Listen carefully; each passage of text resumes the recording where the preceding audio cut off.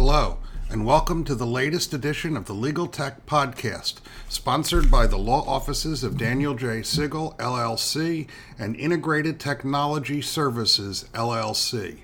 I'm attorney Daniel Sigel, and I am here today to discuss automobile insurance with you. This is an important topic because almost all of us drive cars, and as a result, we are all at risk for getting injured in automobile accidents. But purchasing automobile insurance can be confusing. It can be downright unnerving because you don't know what to buy.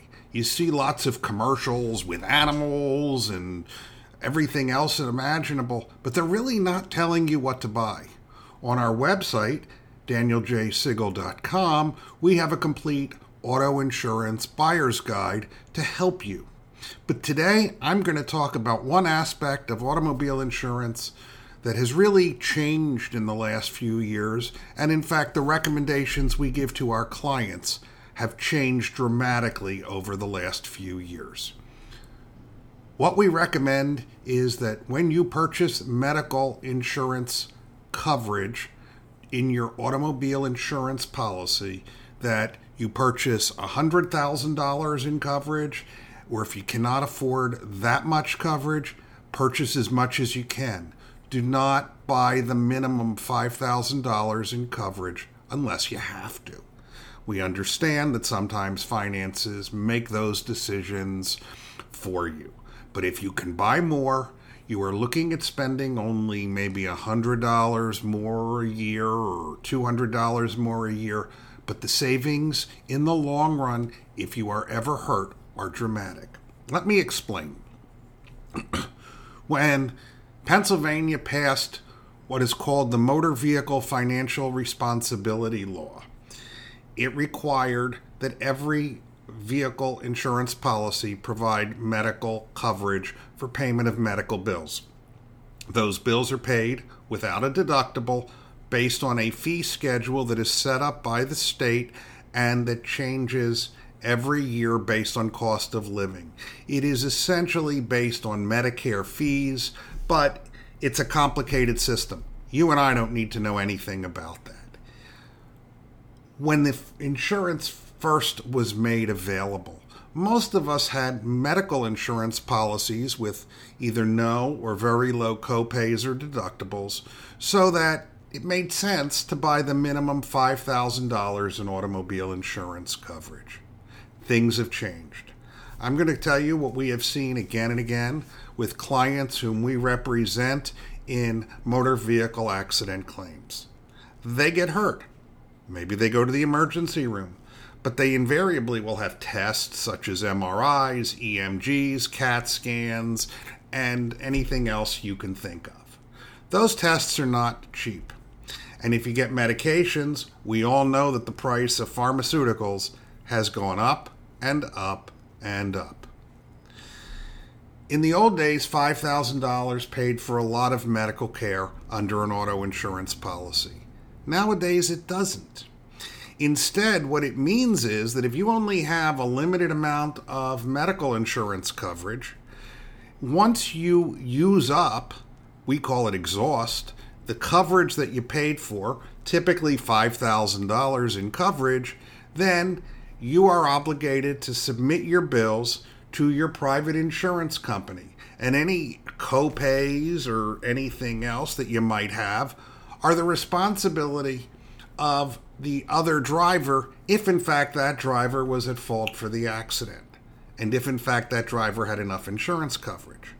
But the reality is that regardless of that, once you pass the 500 and use up your auto medical insurance coverage, it's on you and your private health insurance policy. Consider your health insurance policy. Most of us have reasonably high copays for visiting a doctor. It can be $10, $20, $30, $40, $50 just for a doctor visit. We always have copays for having physical therapy. Or you may have a plan that's becoming more typical where you have to pay the first $1,000 or $2,000 in medical costs before the plan even kicks in. If any of those is the case, suddenly you are spending a lot of money out of your own pocket for medical care. On the other hand, if you purchase auto insurance medical coverage that is larger than the minimum, we recommend $100,000 because that's generally more than sufficient for most accidents, then you don't have to worry about all those co-pays and everything else. And not every auto accident or auto accident-related injury turns into a claim. There are lots of reasons why. You might have been at fault. You might have limited tort, and you can't overcome the limited tort threshold. You may not want to get involved in litigation or claims. We understand that. But what you want to be is prepared so that you are not suddenly forced to spend thousands of dollars out of pocket. One of our clients recently was involved in a fender bender at a Pennsylvania Turnpike on-ramp. It turned out, of course, that the other car didn't even have insurance, and she did not have a lot of insurance coverage either. Well, her injuries were substantial, and she had over $3,000 in medical bills that were not paid by her private insurance after using up what she bought from her auto insurance and after the private insurance paid. Those were the co-pays and deductibles. So suddenly, she had a limited claim. It was actually what we call an uninsured motorist claim against her own carrier, but she didn't have a lot of coverage. So there wasn't money there to really compensate her. And she lost over $3,000 from her recovery because she had to pay those bills. So, when you are looking at buying automobile insurance, you can go to our auto insurance buyer's guide at danieljsigel.com. But let me just quickly summarize for you what we recommend you purchase in automobile insurance. We recommend full tort. That means that you are able to bring a claim against any responsible party for any injuries you suffer if the other party is negligent. Do not purchase limited tort. Limited tort means you have very limited rights in terms of pursuing claims against others. You save about 10%, but that 10% is meaningless if you are seriously hurt, but yet can't get past the limited tort threshold. You should also purchase medical insurance coverage. As I said, our recommendation is that you purchase at least $50,000, but preferably at least $100,000 in medical insurance coverage because the cost of it is so relatively low.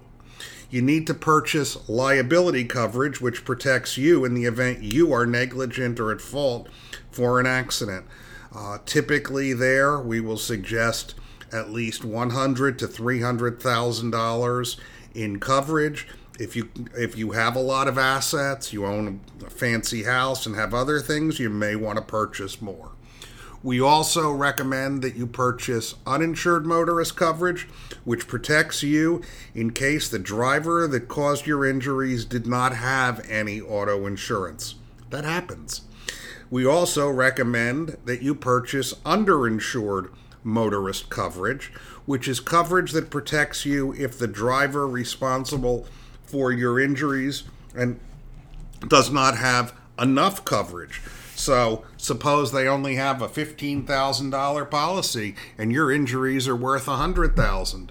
If you have underinsured motorist coverage, you can collect the difference up to that $85,000 difference or whatever it is on your policy under your own policy from your own company.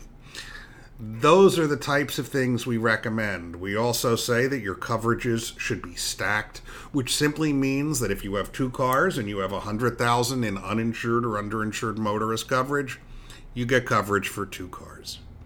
We can help you with all of these questions. We regularly answer questions from clients about what insurance to buy, what coverages they need, what they should do in different situations. I, Dan Sigel, for example, have been handling Pennsylvania and New Jersey motor vehicle accident claims for almost 40 years. There's not much that I haven't seen in terms of injuries, in terms of who's at fault, and I've tried these cases, I've arbitrated them, and I've settled them. We offer very client-focused service for you and hope that you will consider giving us a call. But first, remember to go look at your auto insurance policy, make certain that you have sufficient coverage. And if you have questions, give us a call. I'm Dan Sigel.